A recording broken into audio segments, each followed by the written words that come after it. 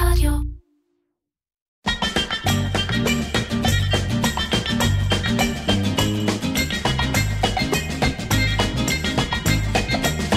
אירקצ'ר, קריאיטיב פודקאסט, עם מירן פחמן. אהלן, גל תורג'מן. שלום, שלום. המנכ"ל, לא, בעצם אתה לא מייסד, זה המנכ"ל השני. אני המנכ"ל בסיבוב, כן, המנכ"ל הראשון היה בעלים, עופר מילר, ובעצם יחד התחלנו את הסיבוב הנוכחי של ארטימדיה. ארטימדיה כחברה, כישות משפטית בארץ קיימת כבר 7 או 8 שנים, בעיקר כזרוע R&D של ארטיוויז'ן, החברה הסינגפורית. אז בוא נגיד, קודם כל זה אחד הפודקאסטים היחידים עד היום שאנחנו לגמרי לא מכירים. נכון. עד היום בדרך כלל אירחתי ככה חברים וזה, אז הנה מישהו שאנחנו מכירים מבעד לשיחה המוקלטת. אז במספר 41 נגמרו לך החברים. אני מרחיב, עוד לא נגמרו לגמרי. והשאלה הראשונה שרציתי לשאול אותך, היות ורוב האנשים שמקשיבים לפודקאסט הזה הם לא אנשי מדיה, וגם אתה תראה שגם העומק שלי בנושא הוא לא, אתה יודע, מי יודע מה, ולשאול אותך, למה דעתך בכלל זה תעניין השיחה הזאת גם אנשים שהם אנשי קריאיטיב, או ניהול לקוח, או לקוחות? אני חושב שהיא תעניין, כי מן הסתם ניגע היום גם בעניין של הדואופול, ושל משהו שהוא מאוד חם במדיה בכלל. מעניין כל אזרח לטעמי, כל הנושא של פרטיות, של הדורסנות נקרא לזה, של שני גופי המדיה הגדולים, אני מתכוון כמובן לגוגל ולפייסבוק. ואני רואה שבאת חזק עם האג'נדה. זה לא אג'נדה שלי, אני חייב להודות.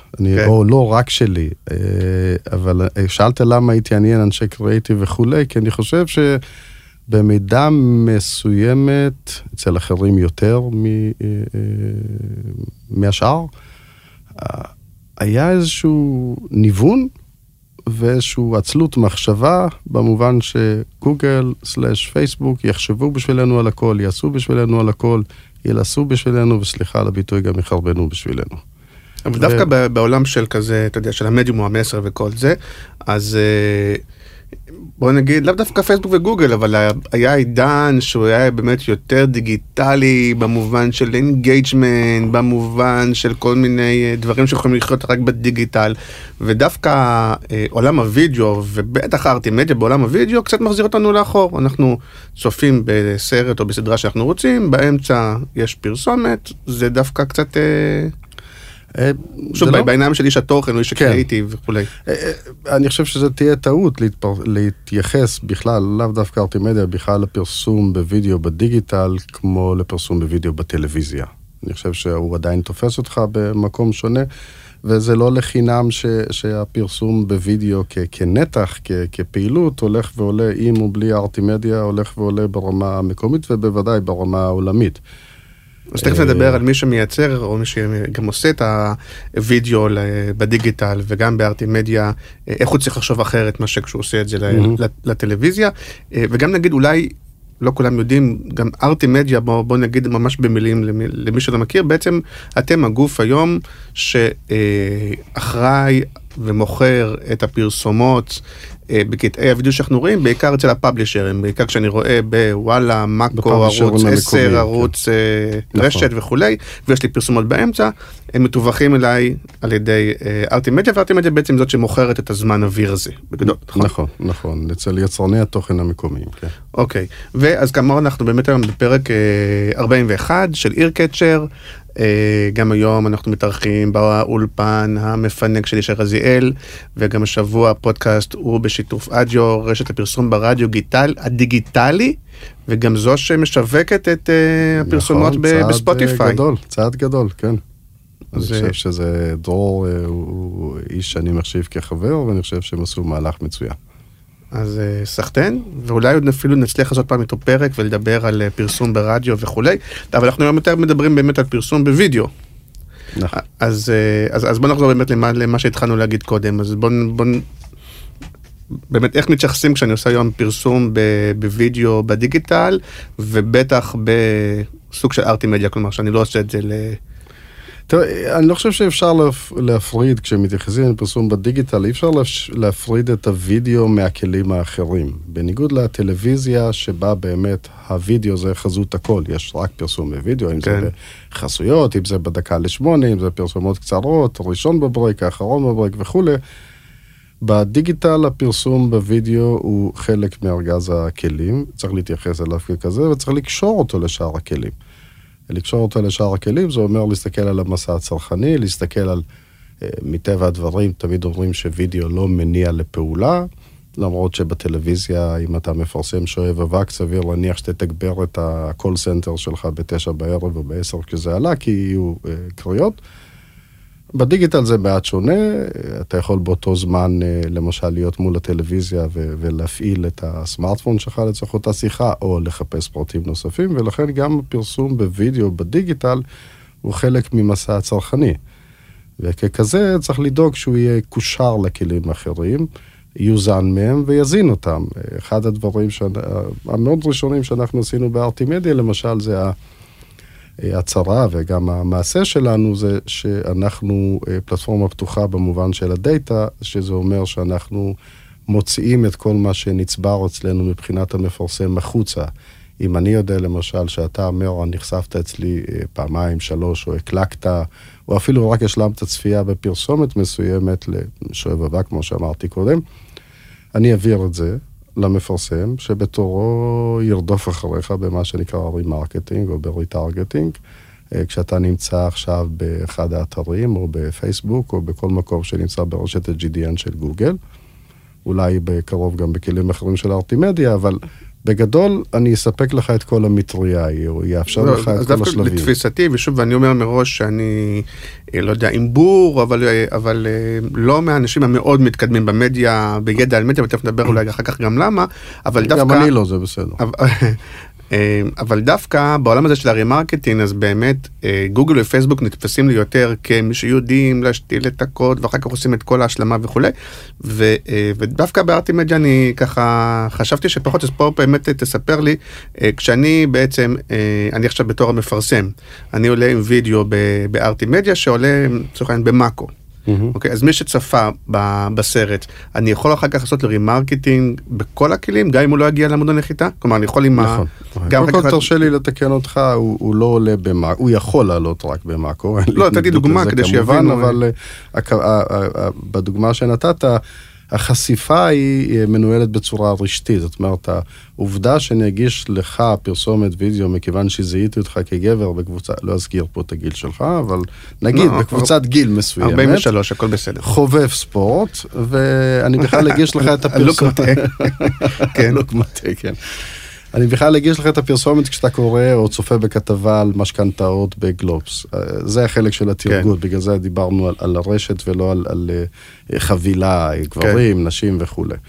מה שיקרה אחרי שהגשתי לך את הפרסומת, זה כן, אני אעביר אחר כך למפרסם אינפורמציה שאומרת לו, זה הקוקי שנחשף לפרסומת, הקליק עליה או השלים צפייה לגביה או אפילו דילג עליה, ועכשיו המפרסם יבחר באיזה כלים הוא רוצה להשתמש כדי להמשיך את המסע הצרכני. יכול לתת לך דוגמה... שהוא יכול גם בפייסבוק וגם ב-GDN נכון, וגם ב-Outbrain. נכון, הוא יכול בכל אחד מהרשתות שהזכרת. אני יכול לתת לך דוגמה למוצר מאוד נחמד שעשינו מסביב לזה. שוב, מתוך התפיסה שבווידאו, בניגוד לכלים האחרים, אתה פחות רוצה שיפריעו לך.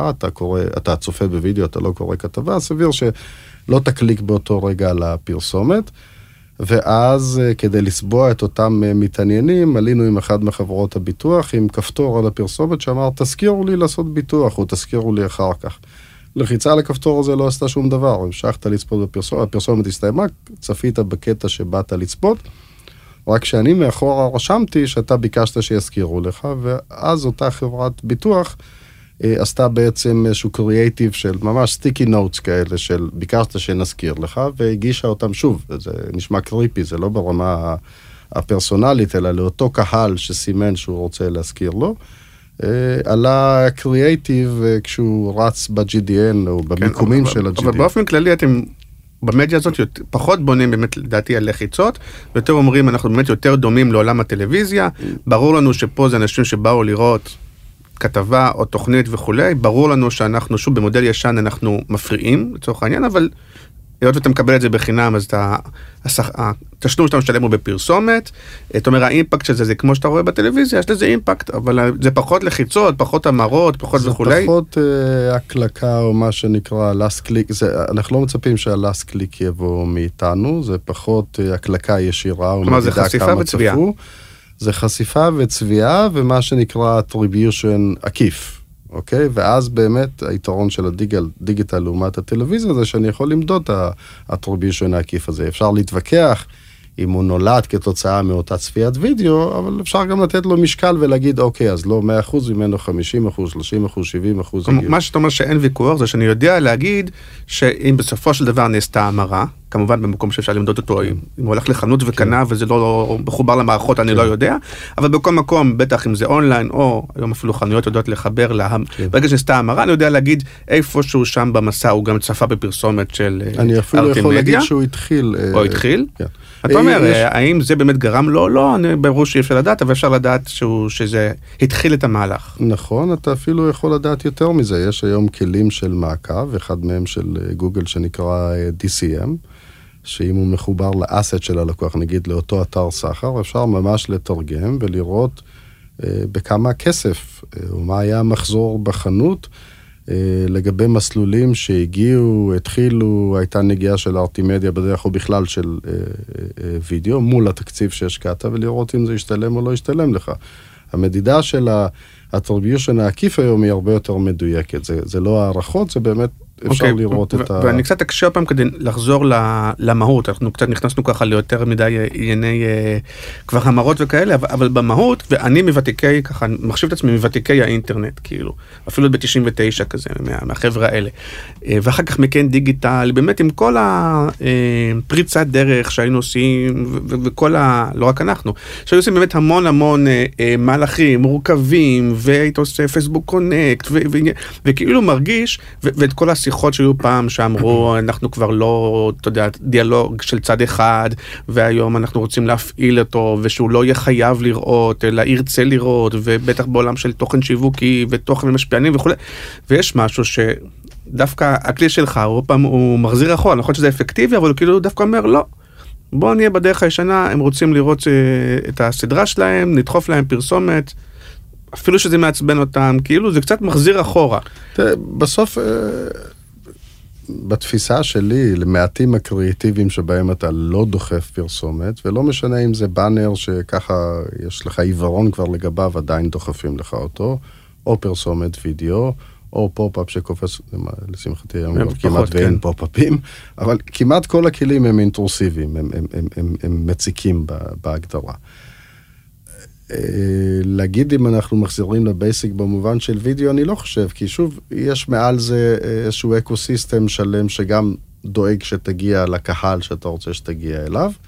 אבל אפילו יש מקומות שבהם אתה כבר מוותר על צפיית התוכן, כי אתה אומר, בוא, לפעמים אתה יודע שיש 15 שניות איזה אייטם באחד מאתרי תוכן, בכוונה לא אומר וויינט, כי לא משנה, וואלה, שיש איזה 15 שניות שאתה רוצה לראות, בדיוק משהו בחדשות, ואז יש פרסומת או 2, 15 שניות, עוד 2 פרסומות, כבר עזבו, אני לא רוצה בכלל לראות את ה-15 שניות האלה. אני חושב שבמצב הזה, קודם כל זה גול עצמי של אותו יצרן תוכן. אני חושב שאם באתי לצפות עכשיו בקטע חדשותי, לצורך העניין, כמו בדוגמה שנתת של 15 שניות, אין סיבה שתהיה יותר מפרסומת אחת, ושתהיה יותר מ6 שניות לצורך העניין.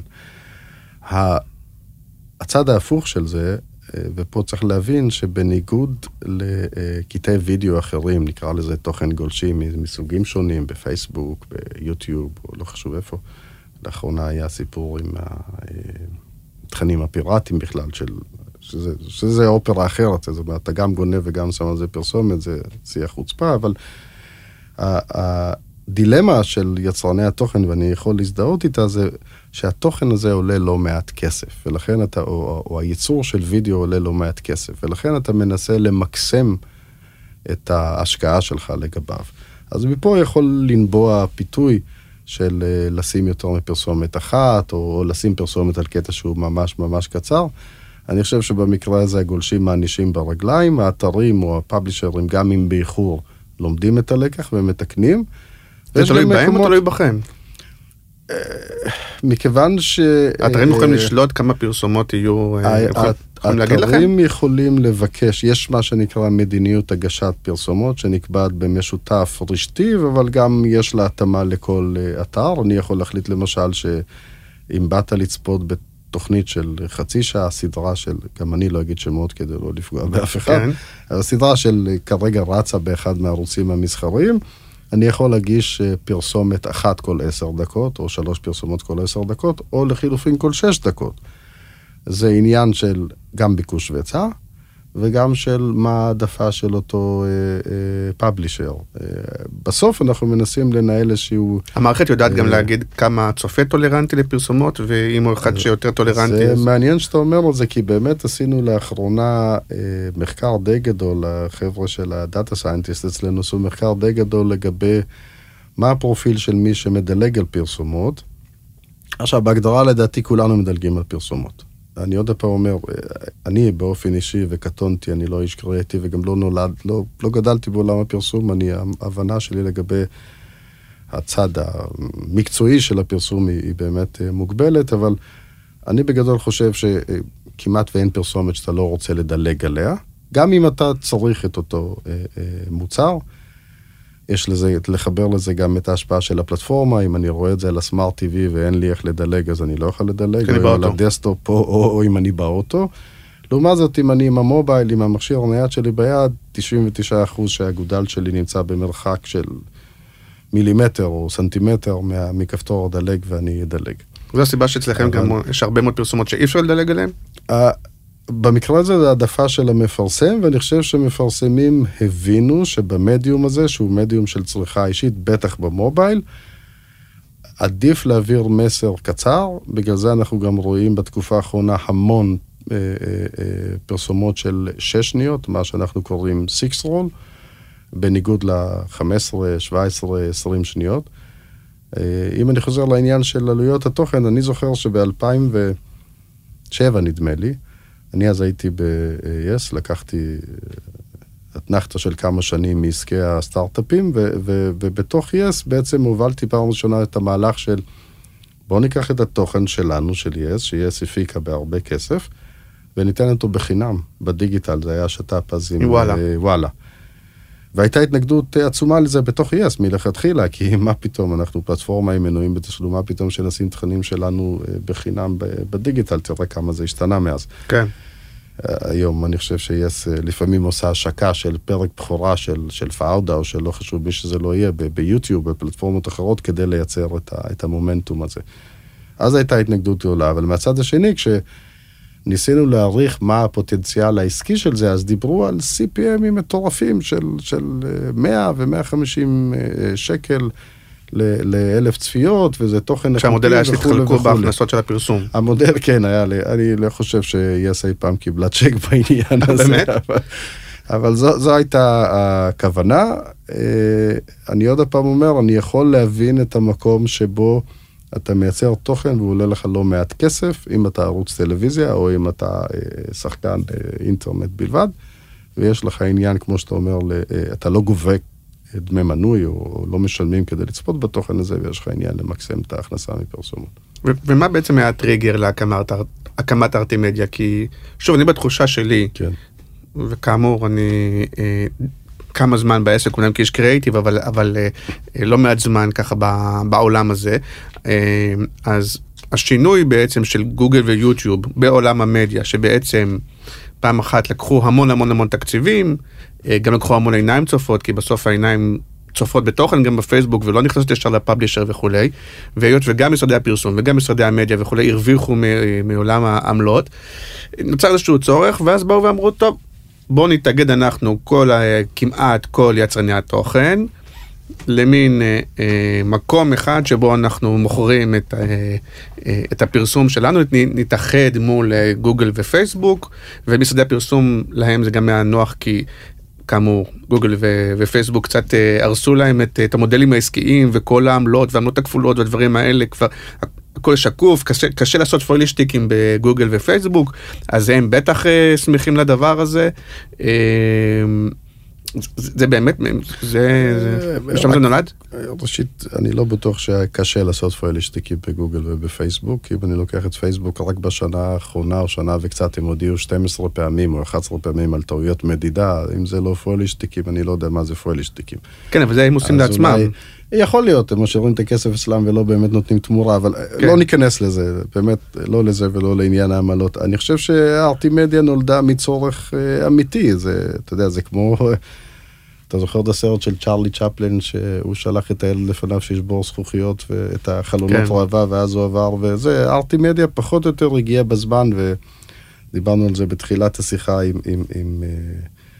אם אנחנו מובילים את האג'נדה נגד גוגל ופייסבוק. הייתי שמח להגיד שכן, אבל אני לא חושב שזה ככה. אני חושב שהגענו לצורך, למצב שבו אתרי התוכן בארץ ובעולם ירדו על הברכיים פחות או יותר. שבו הסנטימנט היה, אוקיי, הכנסנו משהו הביתה, אבל בטווח הארוך זה הורס אותנו מבפנים. ובמקום שבו אנחנו רואים שהתוכן שהכי הרבה עולה לנו לייצר, ואנחנו משקיעים בו הכי הרבה, אנחנו הולכים ונשחקים.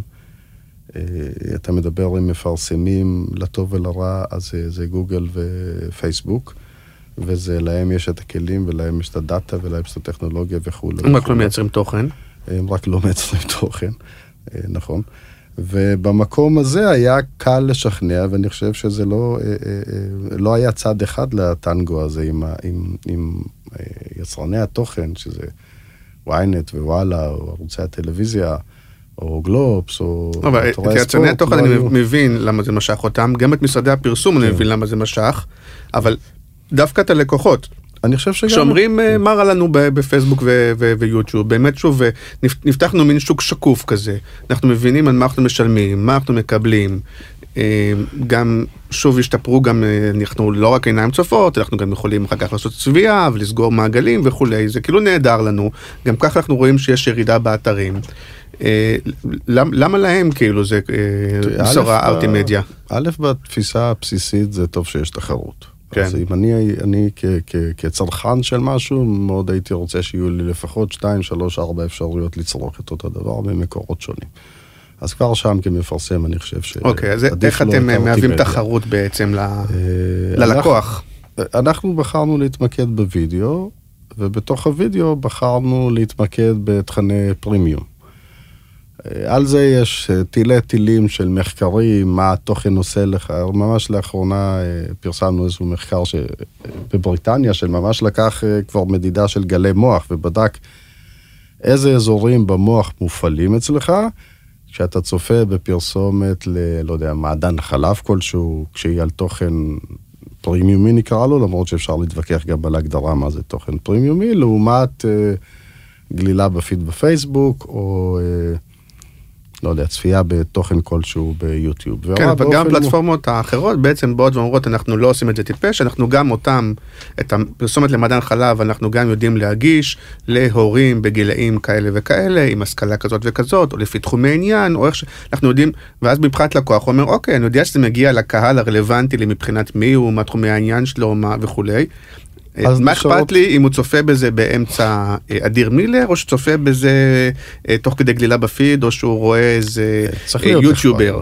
לא, צריך להיות אכפת לו. יוטיובר, אגב, דווקא מקום מעניין, כי אם זה יוטיובר שאני מתחבר אליו, אז באמת מידת ההזדהות שלי היא גבוהה יותר. השאלה אם הוא צופה בזה על סמי הכבאי, או לחילופין, הוא כמו, בואו נפרגן רגע לחבר שלנו, דרור מאדיו. אם הוא נוסע באוטו ושומע, אני ביום שבת נסעתי מתל אביב לקיסריה, שמעתי בערך 20 פעם פרסומת של אחד מחברות היין, אני לא אגיד איזה, ושמעתי אותה כשהילד שלי מאחורה השתלט על הטלפון שלי, שם על הבלוטות באוטו והשמיע לי פלייליסטים כל הדרך ביוטיוב.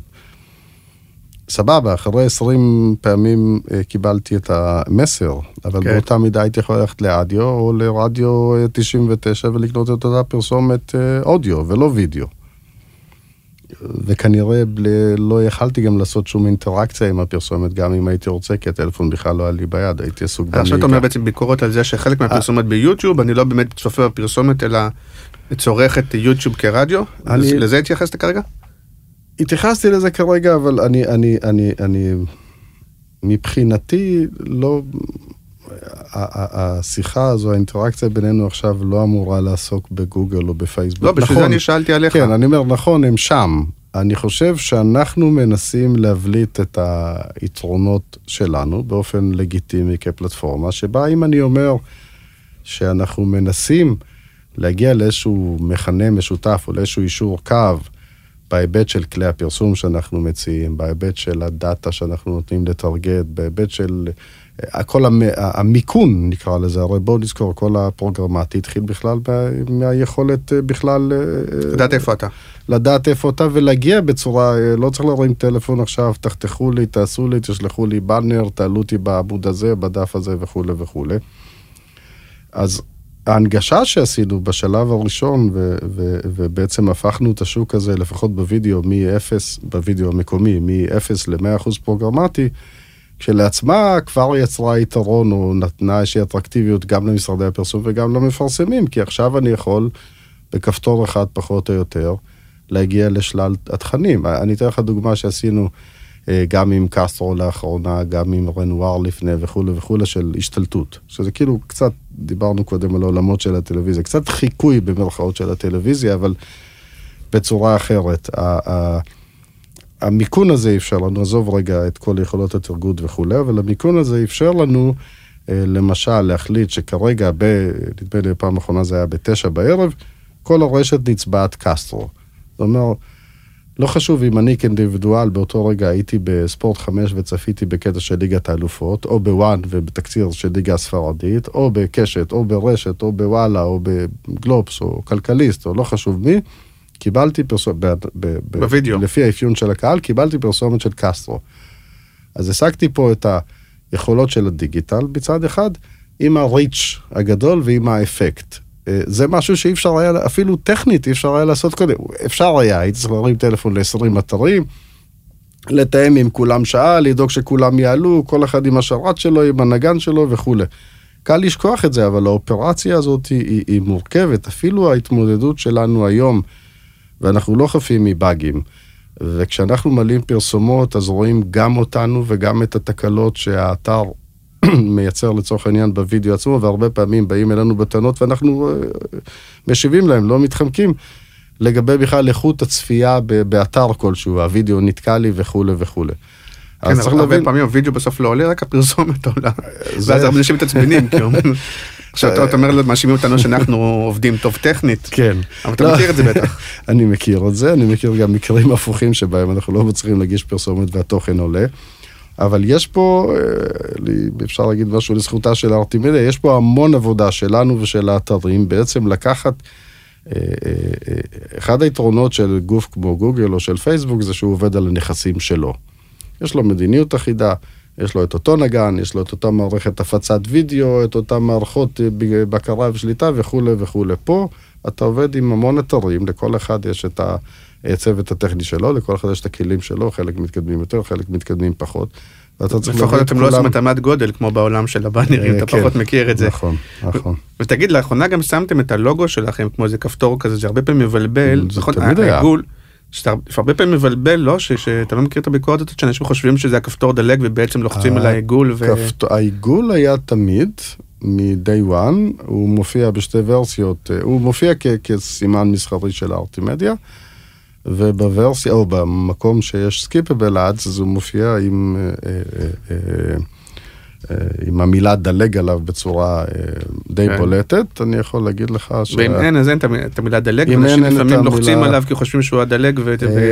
היו לנו בתחילת הדרך, היה עניין באמת שעלינו על המון הקלקות שווא במובייל דווקא, במובייל ווב, ואז ביטלנו את כל אזור ההקלקה במובייל, רק אם אתה לוחץ על אזור ספציפי שכתוב פרטים נוספים את זה. אפרופו הלוגו, אני יכול לתת לך סקופ לרגל חגיגות ה-70, אנחנו גם הולכים להחליף את הצבעים לכחול לבן, ואת הדלג למגן דוד. לא סתם, אני צוחק לגבי המגן דוד, אבל כחברה שעובדת בשוק המקומי, גם אנחנו מתכוונים לתת ביטוי לחגיגות ה-70.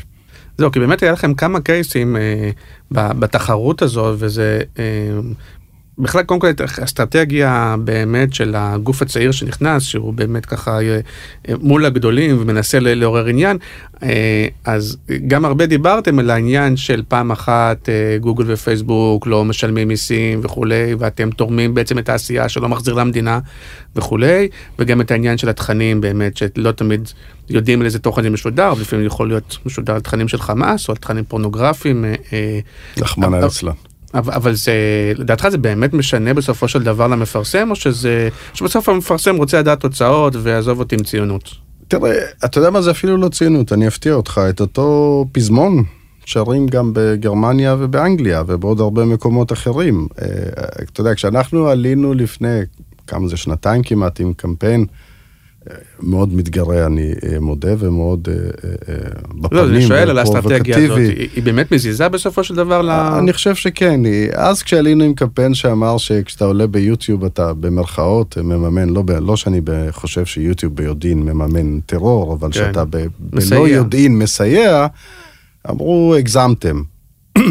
חצי שנה אחרי, כשהטיימס הלונדוני פרסם, כתבה, תחקיר, בקיפה על העניין הזה של מימון בעקיפין של ארגוני טרור באמצעות כספי פרסום ביוטיוב וכו' וכו'. פרוקטר אנד גמבל לדעתי גם התייחסה לזה. ועוד לפני זה כל בריטניה רעשה וכתבו מכתבים לאופקום, שזה הגוף שמבקר את הנושא בבריטניה, ועשרות מפרסמים עצרו פרסום בבריטניה. אז מה, הם פטריוטים, בריטים?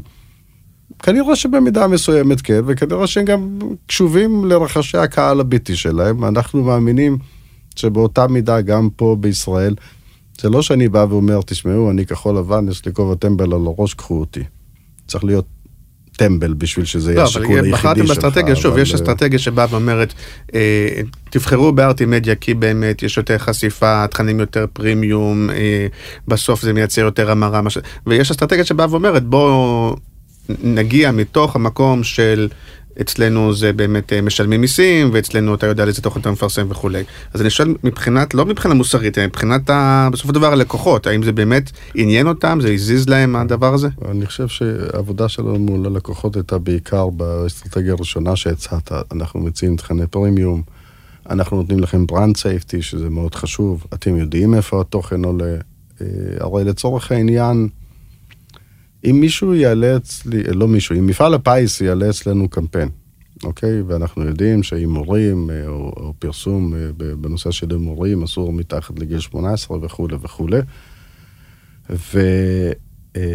ואני אצפה, או יותר נכון, הילד שלי בין ה-12 יצפה עכשיו לא יודע, בתוכן כלשהו שהוא במובהק, הוא בא עם המובייל שלי, או עם הדסטופ שלי, ואני מזהה שזה קוקי של גל לצורך עניין, גבר, מבוגר וכו' וכו', אבל הוא יצפה בתוכן לילדים, נגיד ניק ג'וניור או לא יודע מה, עדיין אני לא אגיש לו את מפעל הפיס, כי אני יודע שזה תוכן לילדים. פייסבוק או יוטיוב במובן הזה לא יכולים לעשות את זה, כי הם לא יודעים שזה תוכן לילדים. אז יש פה יתרונות, הברנד סייפטי לטעמי מאוד חשוב, אתה רואה את פרוקטר מדברים על זה, אתה רואה את יוניליבר מדברים על זה, נסטלה וכו' וכו', וזה לא רק ברנד סייפטי, זה בכלל כל הנושא של viewability. כמה באמת צפו בך, כמה זמן היה שמה, כמה זמן הנגן היה בפולד וכו'. דברים אחרים שאני רואה יותר ויותר מפרסמים, הבינלאומיים, אבל גם חלק מהמקומיים כבר מאמצים. ואיך היום בתוצאות בשטח של ארטימדיה באמת מול, אתה אומר, הדואפול הזה קודם קראת לזה? אז זה עדיין דואפול לגמרי מולכם, או שזה הולך ונסגר לאט לאט?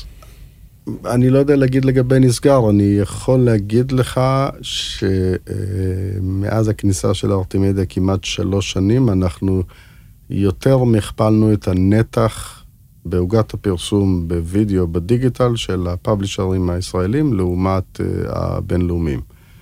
ותזכור שכשאנחנו נכנסנו, זה היה, עד אז היה הגורם הדומיננטי בשוק היה יוטיוב, פייסבוק עדיין לא הציע פרסומות וידאו, או פחות או יותר הציע באותו זמן שארטימדיה נכנסה, אז היינו צריכים להתמודד גם עם יוטיוב וגם עם הכניסה של פייסבוק. עדיין יותר מהכפלנו את נתח השוק של האתרים המקומיים. ובעיקר אתם נכנסים דרך חברות המדיה, כי אני בהרגשה שחברות המדיה מאוד מאוד דוחפות את ארטימדיה, שוב, כי... הלוואי.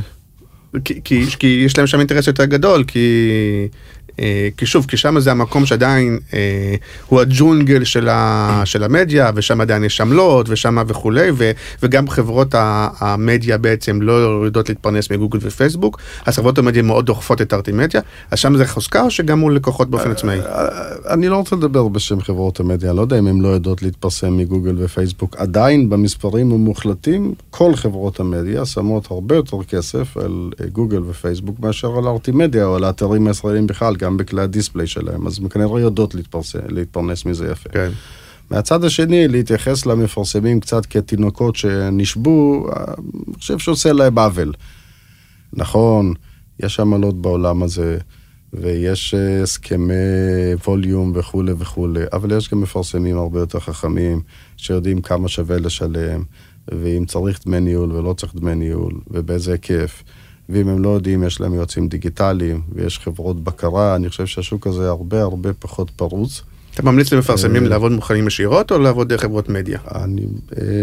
אני חושב שאם מפרסם יודע, אנחנו פלטפורמה שהיא self-service, כן? אם מפרסם יודע לנהל את עצמו לבד, אני יותר ממזמין אותו לעבוד מולנו ישירות, לא תמיד יש לו את הכוח אדם. כי חלק ממה שמטורף בעולם הזה, זה שאם אני אבוא אליכם לבד, או אם אני אבוא דרך חברת מדיה, וחברת מדיה אני יודע שהיא לוקחת עמלה די גבוהה, אני אקבל את אותו מחיר, אני לא אקבל מחיר יותר נמוך על זה שבאתי לבד וגזרתי, שוב, זה חלק ראשית, אנחנו כן מתגמלים מפרסמים שמגיעים אלינו ישירות, ושנית, אתה יוצא באיזה נקודת הנחה שחברות המדיה מקבלות בעמלות ענק, ולא היא. אני חברה מסחרית, ואני בטח לא אשב פה ויחשוף את ההסכמים המסחריים שלנו, אבל אני לא מניח שהם שונים משל גוגל או של פייסבוק בעניין הזה. באופן טבעי, כמו שיש לך לקוח גדול או חברת מדיה גדולה, אז הוא יקבל הטבות לגודל, כי אנחנו עדיין בשוק תחרותי, אני עדיין רוצה שהשאר שלי יהיה גדול יותר משל יוטיוב ופייסבוק, כמו שהם רוצים מהכיוון השני. אבל כמו שאמרתי, כל השוק הזה, וציינתי קודם שלא גדלתי בו, אבל לפחות ממה שאני רואה, בשנים האחרונות התבגר, אני גם מזכיר לך שמרבית חברות המדיה לא אהבו אותנו ב-day one, כי מהבחינה הזאת הגיע גורם, גם טכנולוגי, גם מסחרי, שפחות או יותר אמר לחברות המדיה, אם עד אז, וגם מפרסמים, וגם, לא רק חברות מדיה, אבל גם מפרסמים, עבדו מול אתרי התוכן המקומיים, ופחות או יותר קנו בשקל וקיבלו עוד 4 שקלים כבונוס וכתוספות וכשד יודע מה, בגוף שלצד היתרונות הטכנולוגיים, בצד המסחרי גם אמר תודה רבה, אנחנו לא צריכים אתכם במרכאות, לא שאנחנו כאלה חכמים גדולים, אלא כי אנחנו מתנהלים בדרך מסחרית מסוימת. אני לא אמשכן בשביל השקל היום את העתיד שלי. היו לנו התקלויות לא נעימות בתחילת הדרך, לפעמים גם עד היום עם חברות המדיה או עם משרדי הפרסום, כי באופן טבעי נכנס פה עוד גוף שהגיע ללקוחות, שניסה לחנך אותם גם כן על פרמטרים מסוימים בשוק, שיראה להם למשל, סתם אני זורק כרגע, ש30% או 40% מהאימפרשנים שלהם ביוטיוב כנראה הולכים לפח, כי הם מתבזבזים או על תכני ילדים או על השמעה של מוזיקה. זה לא משהו שאתה אוהב לשמוע כלקוח. ואז אתה קורא לחברת המדיה, או למי שמנהל בשבילך את המשרד פרסום, או מי שמנהל לך את הקמפיין, ואומר, רגע, איך כל הנושא הזה לא עלה עד היום? למה לא עשיתם רשימות, כמו שהיום חלק מחברות המדיה מחזיקות רשימות של URLים לכאורה, שהם עושים להם אקסקלוד וכו'. אז אגב, ארטימדיה היא אחת הפלטפורמות היחידות לדעתי, שמאפשרת מה שנקרא של view only, גם למפרסם שלא מנהל בעצמו את הקמפיינים אצלנו, אנחנו מאפשרים גישה לממשק. זאת אומרת שבכל רגע נתון הוא חשוף לביד, לתקציב, לכמות החשיפות שנעשו, אבל הרבה בוחרים שלא, זה תמיד מפתיע אותי, גם בעולם, הרבה לקוחות גם למרות שהם יכולים לראות את מה קורה בפייסבוק וגוגל שלהם, הם לא רואים, הם מקבלים דוחות, זה מנוהל על ידי אנשים נכון, אתה צודק. אני לא יודע להסביר, אני כן יודע להסביר את זה, כי אם אתה מנהל שיווק של חברה בינונית, ויש לך צוות של, לא יודע, 2, 3, 4, 7 אנשים, יש לך סט של משימות לפניך, ויש חלק מהדברים שאתה סומך מקצועית על מי שאמור לנהל לך את זה מבחוץ, קרי חברת המדיה. אני חושב שאם יש גוף, בטח במפרסמים הגדולים, שיכול להרשות לעצמו לעשות את זה אין-האוס, אין סיבה שהוא לא יעשה את זה. אנחנו גם עובדים עם חלק מהמפרסמים בצורה ישירה. כי היום הרבה לקוחות מכניסים פנימה גם את ניהול המדיה, גם קריאיטיב ודברים אחרים, אבל גם את ניהול המדיה בעצם אומרים, אנחנו יכולים להכניס את זה אלינו בתוך הבית. נכון, בסך הכל יש פה עניין של קמפיין מנג'מנט, של עבודה שהיא טכנית, שהיא דורשת התמקצעות, התמחות. אם אתה כארגון יכול להרשות לך לשאת בהוצאה החודשית הזאת, כנראה שלטווח הארוך אתה עושה בשכל. משתלם לך. ותגיד, למה לא כל האתרים, נגיד, עובדים איתכם, נגיד, למה ynet נגיד עזבו?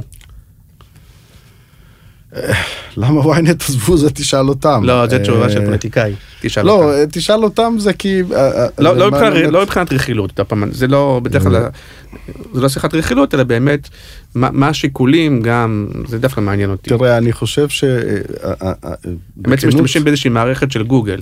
נכון, אני חושב שבכנות, אין לי תשובה מוחלטת למה ynet עזבו, אני חושב שמבחינת ההבטחה, כל מה שדלברנו, או כל מה שהבטחנו, דלברנו אליהם, גם בהיבט של הפיל רייט, של ניצול מלאי הוידאו שלהם, של ההכנסות וכו' וכו'.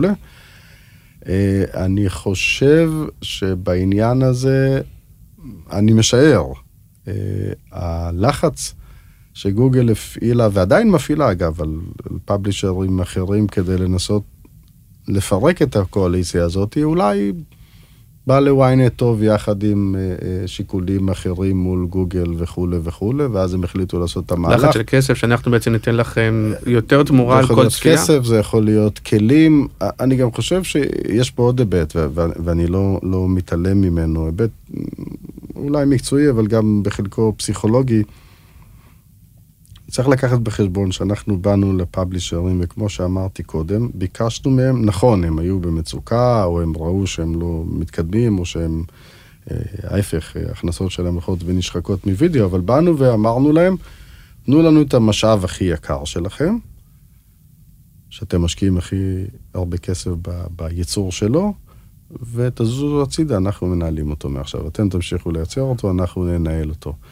וזה אתגר לא פשוט לחיות איתו, גם אם זה איש המחירות או סמנכ"ל המחירות של אותו פאבלישר, וגם בכלל בתפיסה אני עכשיו מוסר חלק מהאסטים שלי כפאבלישר, שכבר חרוש בצלקות מכל מיני כאלה שאולי ניסו לעשות סיבוב עליו, מגוגל, GDN וכו' וכו'.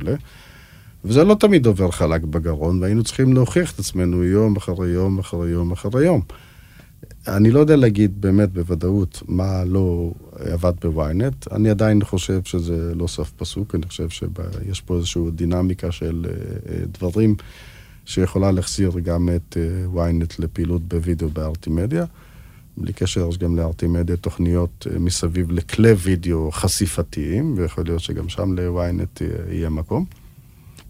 אז רציתי לשאול אותך בעצם לאן זה הולך מעכשיו, כלומר, כל התחום, מה הצעד הבא? כל החיבור לטלוויזיה, גם שבסלון, אתה יודע, המסכים שמתחברים, לאן כל התחום שלכם הולך? זה הולך לכמה כיוונים מאוד מרתקים. אחד, עוד לפני החיבור לטלוויזיה וכולי, יש את כל הנושא של הדאטה. שנה עשינו גם קפיצה משמעותית מבחינתנו במעבר לפלטפורמת ניהול דאטה חיצונית של בלוקאי ושל היכולת לשתף, בעיקר את המפרסמים עצמם, את הארגונים עם הדאטה שהם מייצרים כדי לשלב דאטאות ולהגיע לרמות ארגות גבוהות יותר. איזה דאטה בעצם אני יודע חוץ אני יכול לדעת באמת שצפו בסרטון, כמה זמן צפו, אני יכול לדעת מאיפה הוא בא, לאן הוא הולך, כל הדברים האלה? זה כבר נתונים לגבי הקמפיין עצמו, אבל עוד לפני, בשלב התרגות, ארטימדיה בנויה מסביב לדאטה בהביורלית, שבו אנחנו מאפיינים פרופילים לפי התנהגות התוכן שלהם. על הבסיס של הדאטה ביוראלית, אנחנו גם מניחים הנחות לגבי ג'נדר, לגבי קבוצות גיל, לגבי העדפות כאלה אחרות.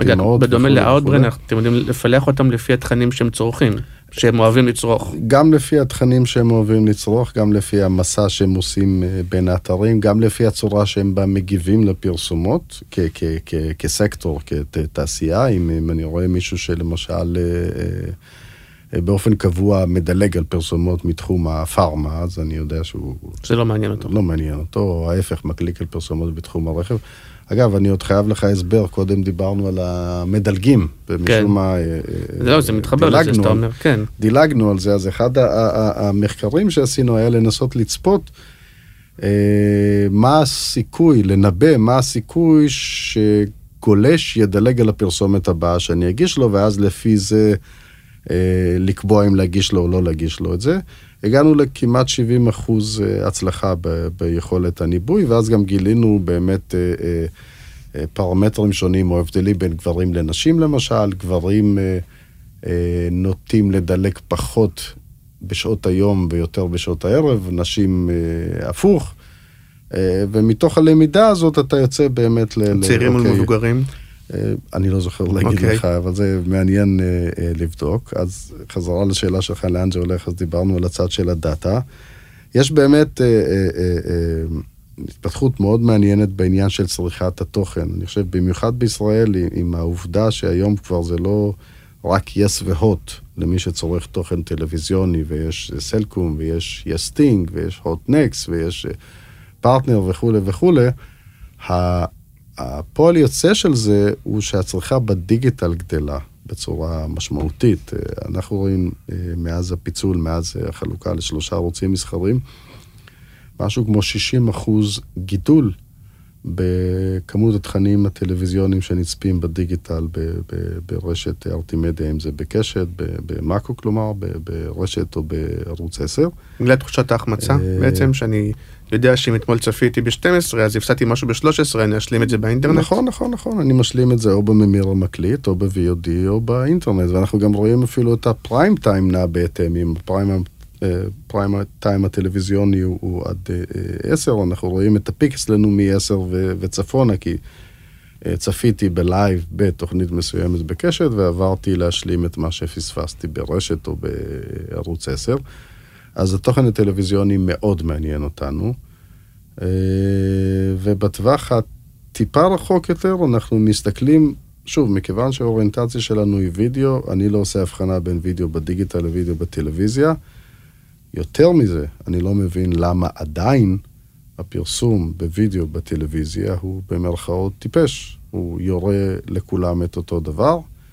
התשתית הטכנולוגית כבר שם, יש מספיק פלטפורמות OTT, כלומר פלטפורמות שמזינות את התוכן שלהם דרך האינטרנט או דרך ה-IP, כדי לאפשר הגשה של פרסומות פרסונלית, או לפחות ברמת ההאוסהולד, וזה אחד הדברים שאנחנו עסוקים בו היום, בעצם לבנות את הפתרון הפרוגרמטי. לא, כי יש איזו שמועה שאתם הולכים להיכנס, סליחה, עצרתי אותך, נראה לי בסוף משפט חשוב, אבל אולי זה קשור, כי יש שמועה שאתם באמת הולכים להיכנס לתוך הטלוויזיה, כאילו המסחרית, הרגילה, מה שאנחנו קוראים לה. כן. אז מה, איך זה הולך לקרות? אני לא יכול לפרט הרבה על זה עכשיו, אבל אני חושב שמספיק להסתכל קצת מה קורה בעולם בעניין הזה. יש תחום מאוד מתפתח של מה שנקרא addressable TV. זה עדיין לא פרסונליזציה מלאה, כי אני עדיין לא יודע מי יושב מול מכשיר הטלוויזיה. בתוך המשפחה. נכון, אבל ברמת בית האב, אני יודע איפה יושב הממיר, אני יודע באיזה שכונה, באיזה רחוב, אני יודע מה פרופיל צריכת התוכן שלו, אני יכול להניח כל מיני הנחות לגבי ההכנסה שלו, מהאזור הגיאוגרפי, או לגבי הפרופיל של המשפחה, מחבילת התכנים שיש להם, אם יש תכני ילדים, או אין תכני ילדים, ספורט וכו'. אז כאילו הייתם אמורים להיכנס דרך ה-yes, הוט, סלקום TV, אבל להם אסור לעשות פרסומות. ולערוצים מסחריים הם לא קונים בצורה פרוגרמטית, אז איך? אז צריך לחבר את השניים, צריך לקחת את לא, כי יש פה רגולציה גם באמצע. הרגולציה לא מפריעה, כי מה שאתה עושה בעצם, אתה עדיין עובד על הערוצים המסחריים, הפלטפורמות הן חייבות להיות איזשהו enabler טכנולוגי, כי בסוף אתה תגיע דרך הממיר, או האפליקציה לצורך העניין, לא חייב להיות דווקא ממיר, האפליקציה של סלקום TV, או של פרטנר, או של יסטינג, והערוצים המסחריים ימכרו, או לדעתי ישמחו למכור, פרסום שהוא מתורגת, מה שנקרא בעולמות של הטלוויזיה TRP, ולא כמו שהם מוכרים היום GRP, את אותה פרסומת לכלל לכמה שיותר עיניים צופות. לכמה שיותר עיניים צופות, נכון. טוב, וגם אוטוטו באמת כל עניין הזיכיונות, והמדינה מחליטה למי מותר ולמי אסור, ברגע שהכל יתחבר עם האינטרנט, אז כל אחד יוכל לשדר, וכל אחד יוכל לעשות פרסומות, ונגמר כל הסיפור הזה של זה כן יכול פרסומות, זה לא יכול פרסומות, זה כל אחד כמעט... תיאורטית, אני חושב שמה שיקרה זה הפוך דווקא, שתהיה רגולציה לגופים שהיום משדרים דרך הדיגיטל, כאילו, היום לכאורה אין מגבלה על סלקום או על פרטנר, כל עוד השידורים שלהם עוברים ב-IP על לשים פרסומות, כי לכאורה התחום של האינטרנט או השידורים ב-IP פרוץ, אני לא חושב שזה ימשיך ככה, אבל זה לא סותר את העובדה שעדיין תחת רגולציה אפשר להגיש פרסומות מתורגתות, בדיוק כמו שנעשה היום בבריטניה למשל, או בארצות הברית. אז זה הטווח הקרוב, ויש לך אפילו חזון לטווח היותר רחוק, או שפה זה... זה כבר קצת רחוק מדי בשבילי. כן? אוקיי, ותגיד, אתה עצמך, אתה אומר שלא באת מהתחום של פרסום, אפילו יחשו לי שאתה כזה, זה תחום ששואיסטי כזה בכלל במקור, אתה איש צבא או איש שב"כ או משהו כזה? לא, אני עשיתי שירות צבאי רגיל כמו כולם. לא, הכוונה שאתה לא בא מתחום הפרסום, אתה בא מאיזה תחום אחר. לא, אחרי הצבא עבדתי מספר לא קטן של שנים בשב"כ, אחר כך התגלגלתי בעיקר לעולמות ביזנס. ביזנס וטכנולוגיה. הכניסה שלי לעולמות הסטארט-אפ הייתה ב-98. אני והאח הגדול שלי בנינו בעצם איזושהי אפליקציה מסביב ל-community service, ממש בנושא של עזרה לאוכלוסייה מבוגרת ומוניטורינג מרחוק וכו'. משם איכשהו התגלגלנו לעולמות של וידאו, דווקא בפריסה של וידאו, דחיסה של וידאו, הצפנה, העברה בלוויין, העברה בכבלים. גם בטכנולוגיה. הארדקור טכנולוגיה אפילו. גייסנו, הקמנו כמה חברות סטארט-אפ, גייסנו כסף, אחת החברות פעילה עד היום. אז איך נהייתם נגיד יושב ראש ועדת המדרוג בדיגיטלית? איפשהו במעבר, אחרי שהתעייפתי מהנסיעות בעולם, במעבר מ-Yes, בעצם Yes היה המקום, ואותו שת"פ שסיפרתי לך בין Yes לוואלה, היה המקום שבו גיליתי את הוידאו בדיגיטל, התחלתי להתמחות בתחום הזה, ואז ממילא דרך זה בכל עולמות דיגיטל, עזבתי את Yes וייעצתי לקרנות הון סיכון, לדויטשה טלקום, לכל מיני גורמים אחרים בתחומים האלה, ומשם נוצר איתי הקשר בהיבט של ועדת המדרוג יותר כמשהו שהוא מעניין, ושהוא תורם לקהילה באיזשהו אופן, לקהילת המפרסמים והאתרים. הייתה תקופה מעניינת. טוב, יפה, אז יש לך איזה מסר אחרון ככה מה שנקרא, או למפרסמים, או ללקוחות, או יש לך איזה שורה תחתונה, אני נותן לך את הבמה, חוץ תישארו איתנו, יהיה מעניין. יהיה מעניין. חג שמח. על הכיפק. אז תודה רבה, חג שמח. כולנו אוהבים תחרות, עד שזה מגיע אלינו דרך אגב. חג שמח, ונתראה בפרק הבא. ביי ביי.